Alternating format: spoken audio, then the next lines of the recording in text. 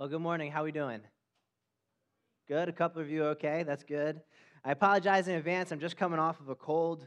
I was out of work a couple days this week, so if I'm hacking up along up here, I apologize in advance. Just bear with me with that.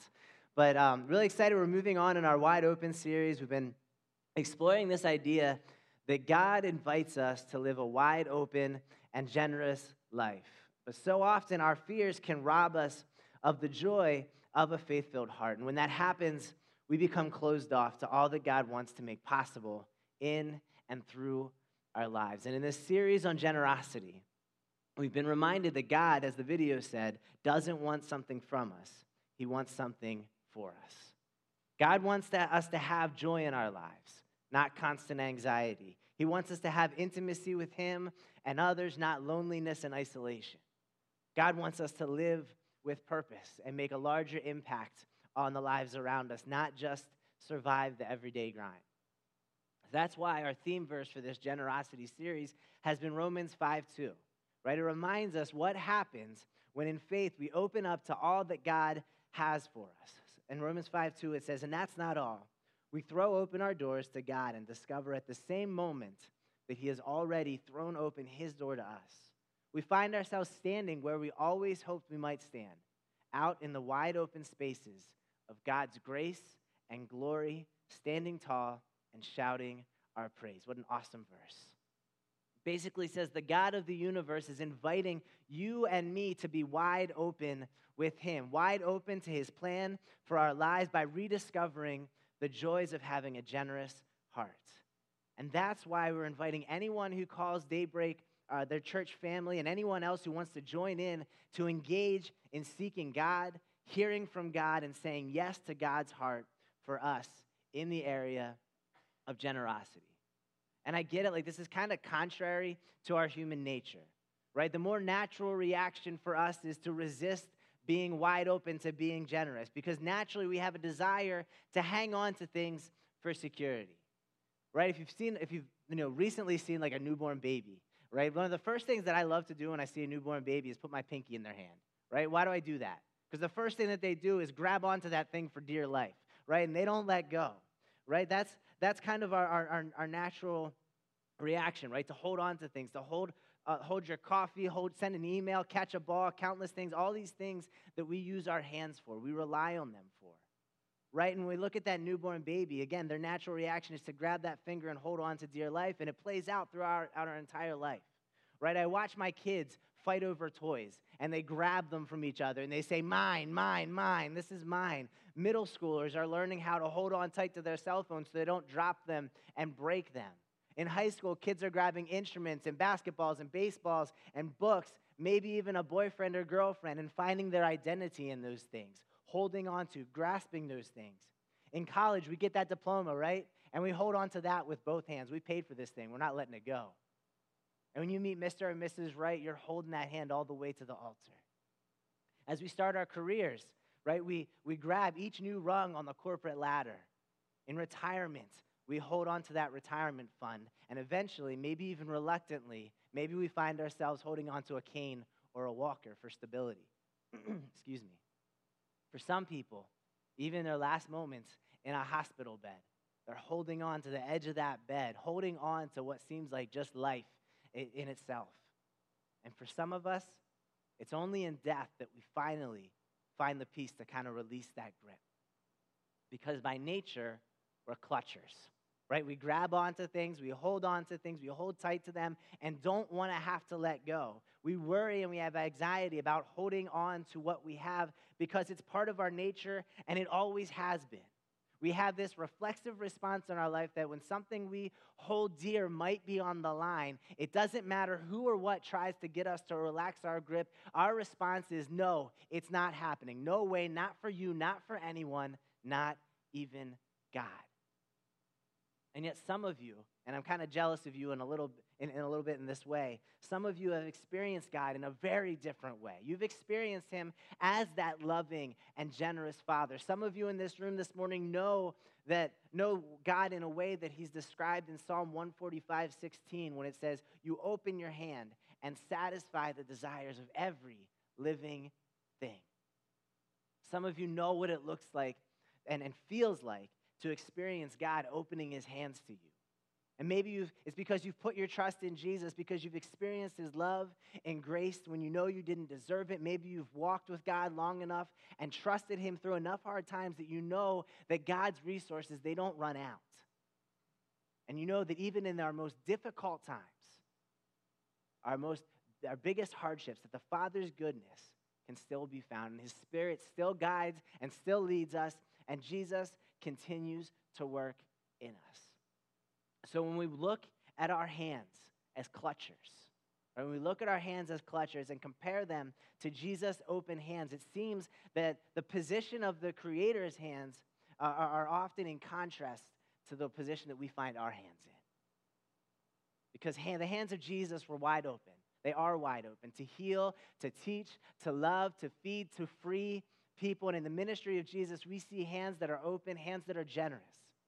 And it makes us kind of wish that our hands were a little bit more like that, a little bit more like Jesus, a little more generous, a little more loving, a little more kind. We wish that we were a little less worried, fearful, driven, or even guarded about the things that we cling to, the things that we hold on to. That our hands weren't so tightly clenched. And today we're going to look at this. We're going to explore this in Luke 19. If you want to pull out your Bibles or follow along in your outlines or on the screens. We're going to talk about the story of a man named Zacchaeus. Right? A lot of you guys know Zacchaeus. You know the song. You've heard the story. And we're going to see today his life was changed by an encounter with Jesus. Michael Sinkonis knows the song, I can tell. Right? His life was changed by Jesus. And it's a man whose hands were once clenched and became wide open to God. So we'll start Luke 19, verses 1 through 4. It says, Jesus entered Jericho and made his way through the town. There was a man there named Zacchaeus. He was the chief tax collector in the region, and he had become very rich. He tried to get a look at Jesus, but he was too short to see over the crowd, so he ran ahead and climbed a sycamore fig tree beside the road, for Jesus was going to pass that way. And I love Zacchaeus because he's a short dude, right? Where are my short people at?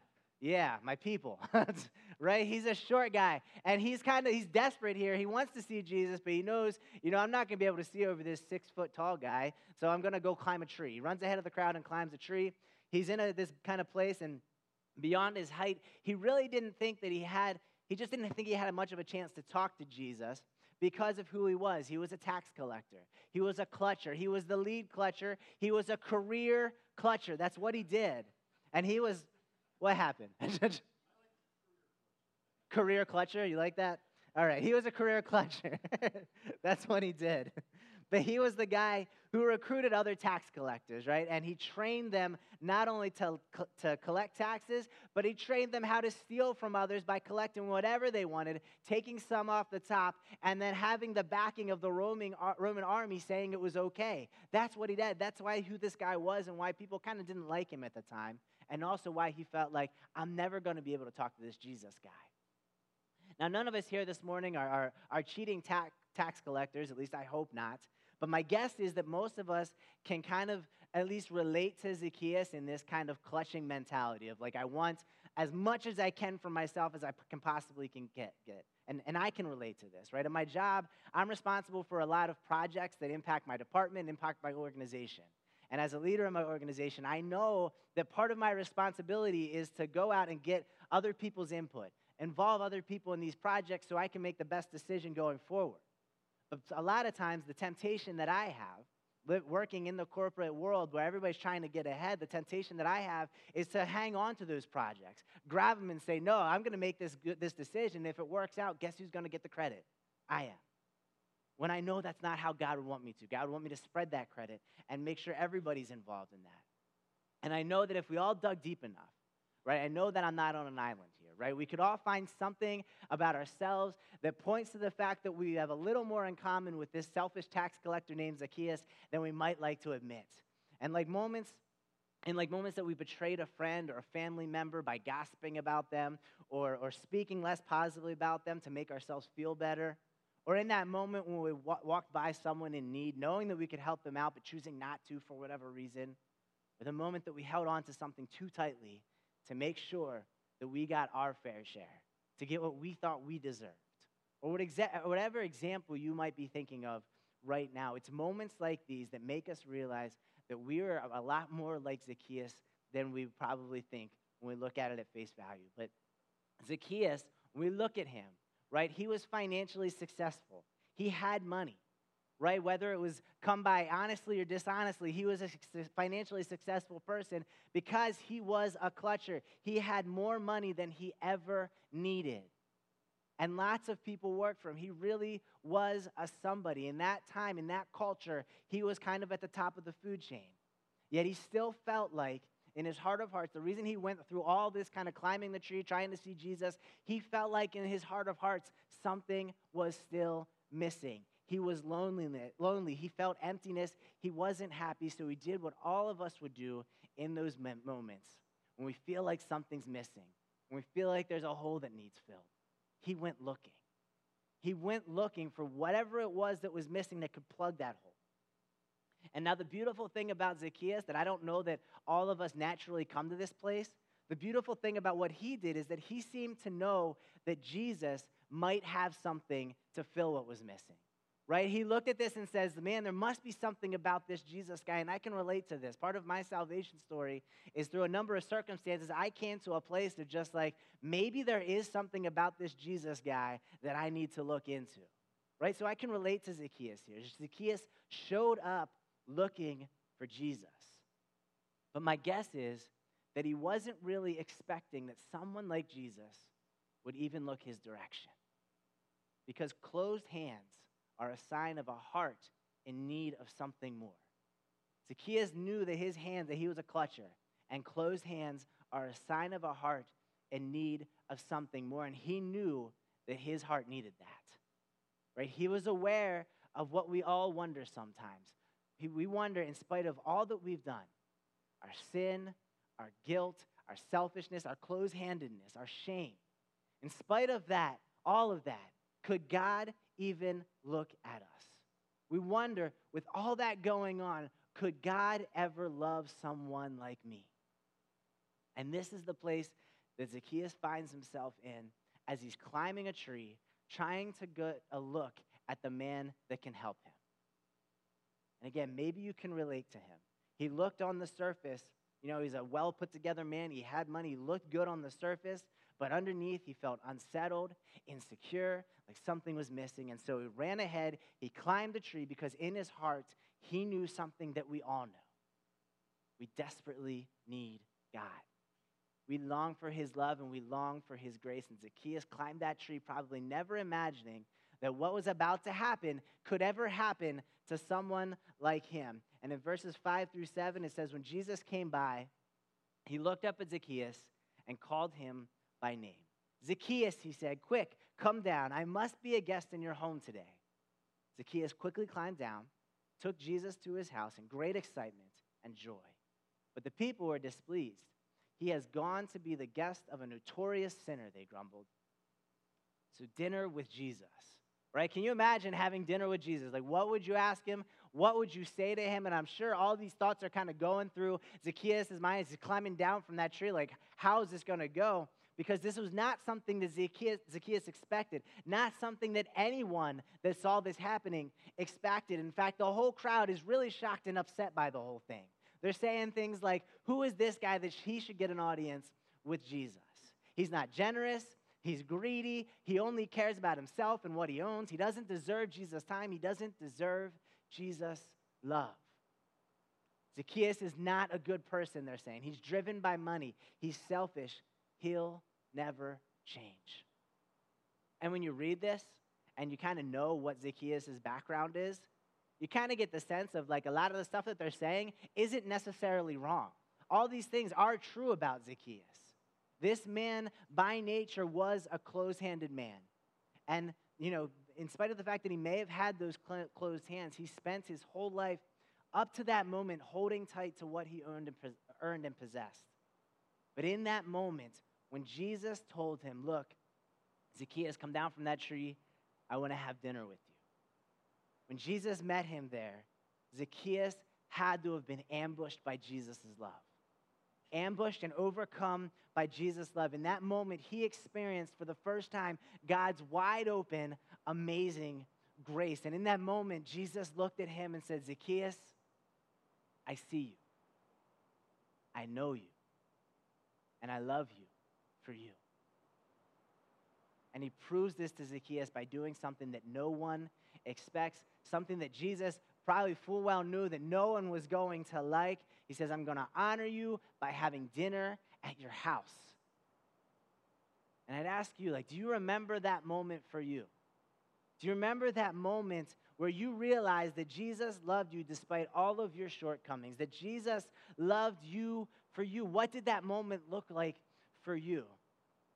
A moment like that for me was during my ordination ceremony. If you've never been to an ordination ceremony, there's a point in time where the person that's about to be ordained gets up and kind of gives testimony of what got them to that place where they're about to be ordained. And I remember while I was talking, getting choked up several times, because I just remember thinking as I recounted kind of these landmark times in my life where Jesus showed up, showed me his love and got me through those things. I remember thinking, man, I didn't deserve any of that. And I got choked up because of that. I just felt overwhelmed. I felt overcome by the fact that God loved me enough to save me, to call me, to sustain me, to sanctify me. I remember thinking he did all of that in spite of my sin, in spite of my shame, in spite of my shortcomings.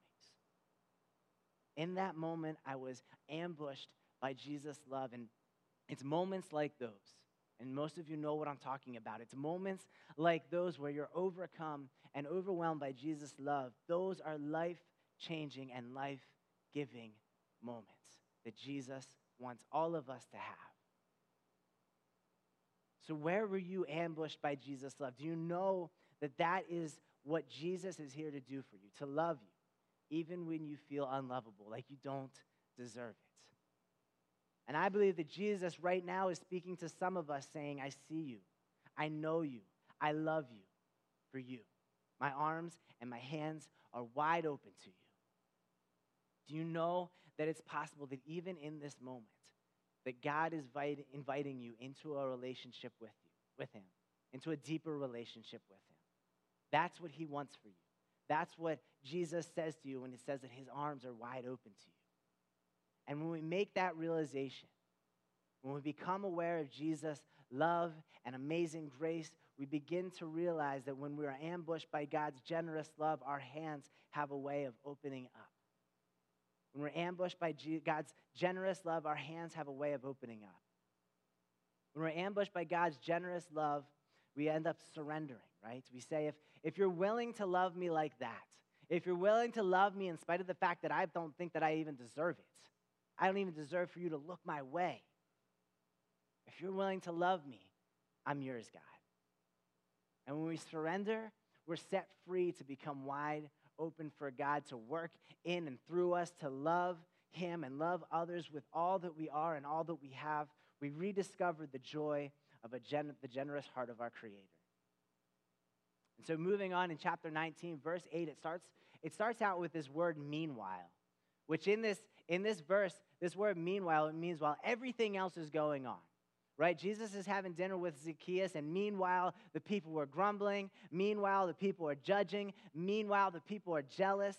While all that is happening, Jesus is at Zacchaeus' house having a conversation with him over dinner. And I don't know necessarily what was said in that conversation between Jesus and Zacchaeus, but I want to tell you this morning what I hope and what I kind of think it might have sounded like. And as I tell you that, what I think it might have been, that conversation, what it might have sounded like, I want to invite you just to kind of close your eyes this morning as I kind of tell you this, and just kind of imagine that you're sitting across the table from Jesus, that you're Zacchaeus, and Jesus is speaking these words to you, and what it would mean to you if Jesus looked at you and said these things. So just close your eyes for a minute and imagine Jesus sitting across the table, having dinner, and saying this directly to you. Zacchaeus, what your heart wants so badly will never be satisfied by whatever it is that you're hanging on to so tightly. Your heart was designed to be wide open to my grace, wide open to my love, wide open to loving others. You have purpose. I designed you. I gave you talents and resources so you could be generous and be part of changing the world one life at a time. Right now, you're settling. You're settling for clutching your stuff to satisfy your heart. But you know that that will never satisfy you. I designed you for a deep connection with me. I'm offering you forgiveness today. I'm offering you a new start. I'm offering you a relationship with me that will change your whole world forever. Soon, I'm going to be so generous to you. I'm going to leverage all that I have and my future for yours. Salvation is yours. It's a free gift from me to you because I love you. Keep your eyes closed for a second. Jesus is sitting across the table from you, telling you how much he loves you. Can you feel right now what Zacchaeus must have felt in being overwhelmed by that love, finding out that he was here to save him? To be ambushed by God's love sitting across the table from you, looking you in the eye and telling you these things. Go ahead and open your eyes. And Zacchaeus, probably overwhelmed in maybe the same way you might have been a little bit right now, he stands up at dinner. In the middle of dinner, he stands up, his hands wide open, his heart wide open to God, wide open to love others. In verse 8, it says, Zacchaeus stood before the Lord and said, I will give half my wealth to the poor, Lord. And if I have cheated people on their taxes, I'll give them back 4 times as much. And I want you to understand what he's actually saying here, right? Look past kind of the monetary, what's being said as far as what he's going to do monetarily. What he's saying is, in this moment, my heart has changed. I get it. My heart now is wide open. I want to love God. I want to love others. He's saying, Jesus, I'm wide open to your love. I never imagined what a dose of your generous love and grace would do in my heart.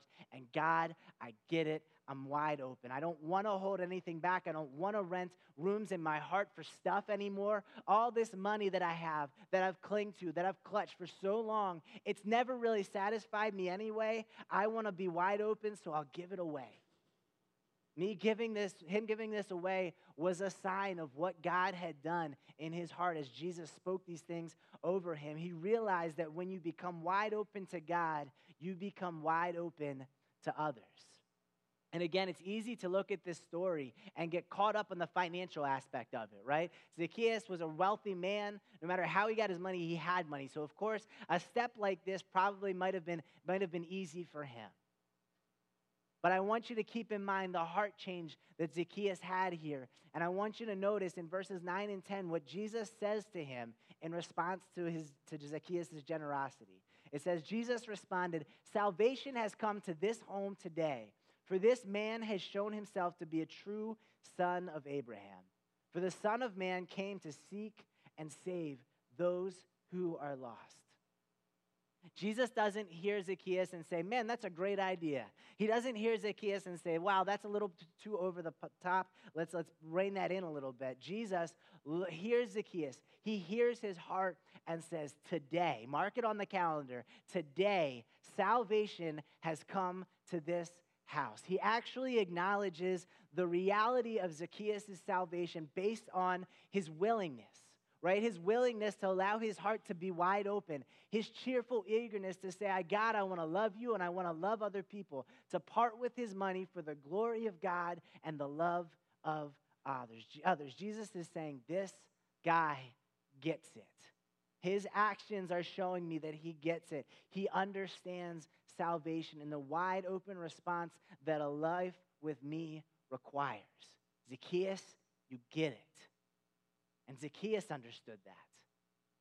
How we handle our money and possessions is the evidence of true and deep spiritual change and impacts the lives of others. That's what Zacchaeus began to understand. And what I mean by this is that our The way we handle our money and possessions is kind of a good litmus test as to whether or not we fully grasp what it means to follow Jesus, what it means to be devoted to Jesus, what it means to have our arms and our hands wide open, to know that God is more important in your life than anything else that we have. And in response to that, we have to ask ourselves whether our relationship with money is stronger than our relationship with God. Is our relationship with our stuff, the things that we're holding on to, the things that we're clutching to, do we have a stronger relationship with those things than we do with God? And to tell us kind of how he grappled with this question, GHR's own Mark Shuey sat down with us and put some thoughts down on a video that I wanted to share with you this morning.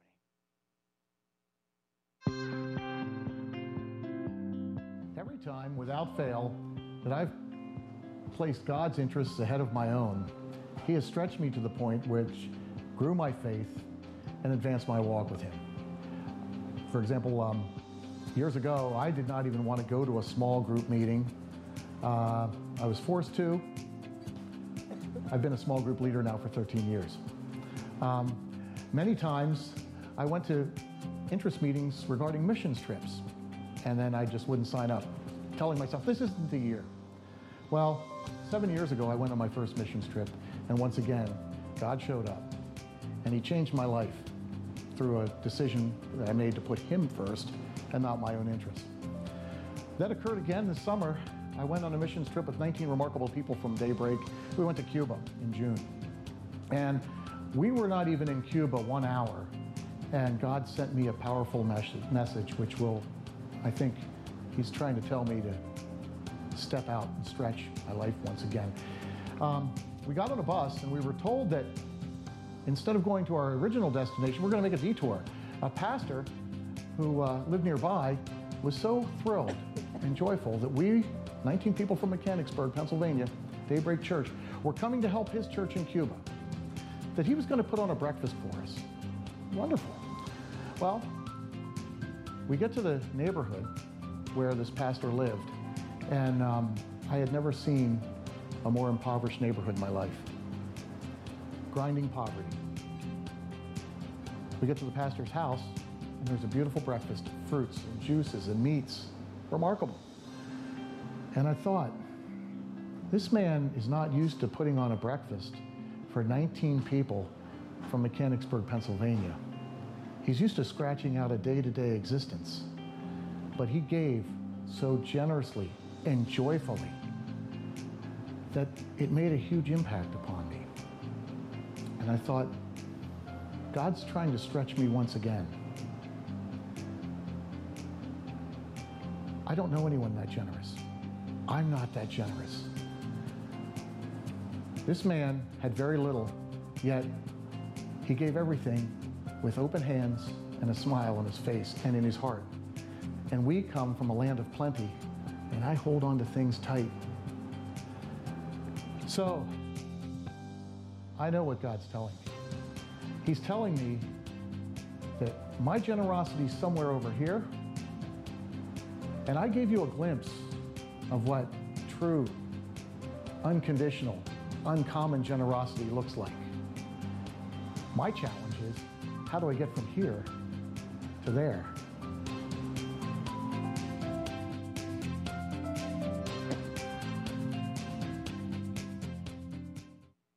I love that challenge that Mark gave us. How do I get from here to there? And the challenge that we have to figure out, where is the here that we are today, and where's the there that God is calling us to, and how do we get there?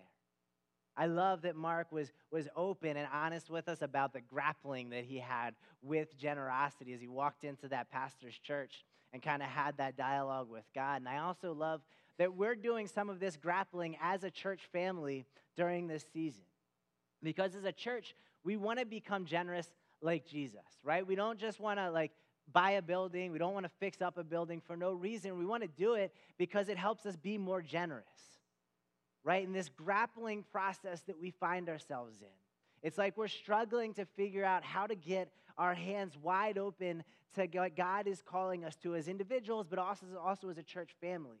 But once we get through that struggle and see what it looks like to have our hands wide open, we're going to see that our hearts and our hands are wide open as individuals and as a church family as it relates to generosity and to loving the way that God has called us to.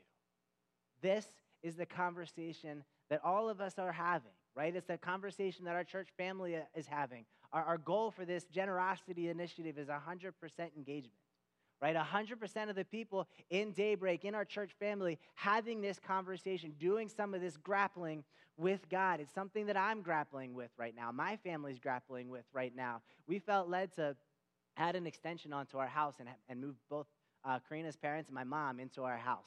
So we're in the planning stages of that, just got the finalized prints and everything like that, but that's a huge financial undertaking, right? And the conversation I'm having with God is, how can I still be generous the way that God wants me to, knowing the financial implications of this project that we're doing? What does that look like for my family?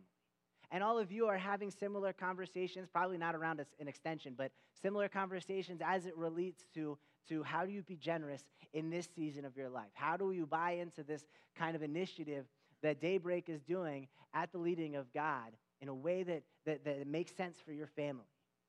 And to kind of help you with this conversation, I wanted to give you a little bit of a resource. If you pull out your guidebook and turn to page 16, it's called The Next Step Giving Pathway. And what this is designed to do, it's designed to help you kind of figure out, as Mark said, where your here is and where the there is that God is trying to get you to. Now, I want to encourage you, no matter where you are on this page, I want to encourage you that if you're not even on this page yet when it comes to your generosity, it's okay. This is a conversation starter with God. This is where I'm at, and God, this is where you're leading me to be. And this morning, God, I want to tell you, God is inviting you as an individual and us as a church family into something special, to be part of what he is doing in our church family by being wide open to him, by having our hearts wide open to him.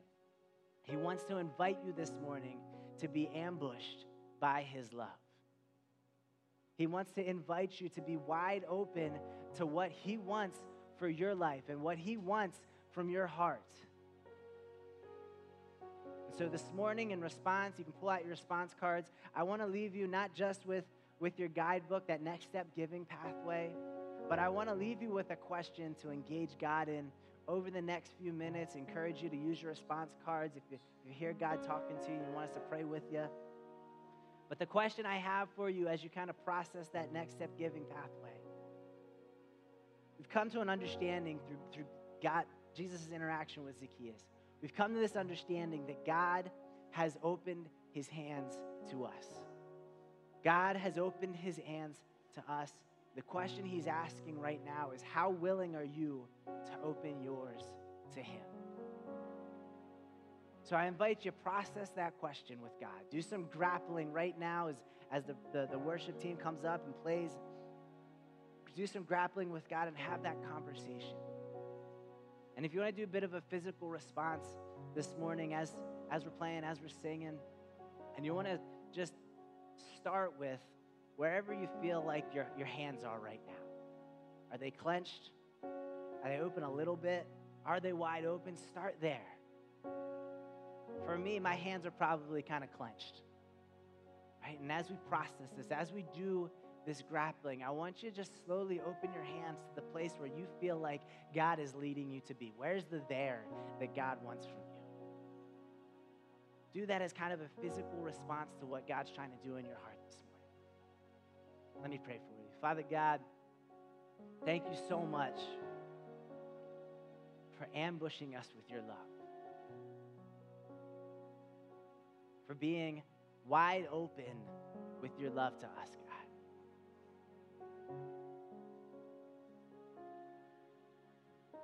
Help us to take your challenge of kind of figuring out where we are. Where's our here right now when it comes to generosity? And where's the there that you're trying to get us to, God? And I'm thankful, Lord, that you're not going to make us connect those dots alone, that you're going to walk through that with us, walk through that process with us, God. And that we have an awesome church family around us to support us in that journey.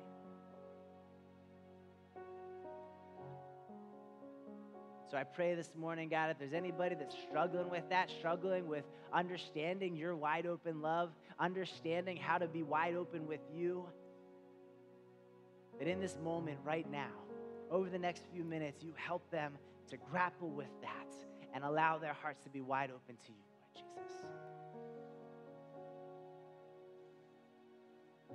We love you, God. In Jesus' name we pray.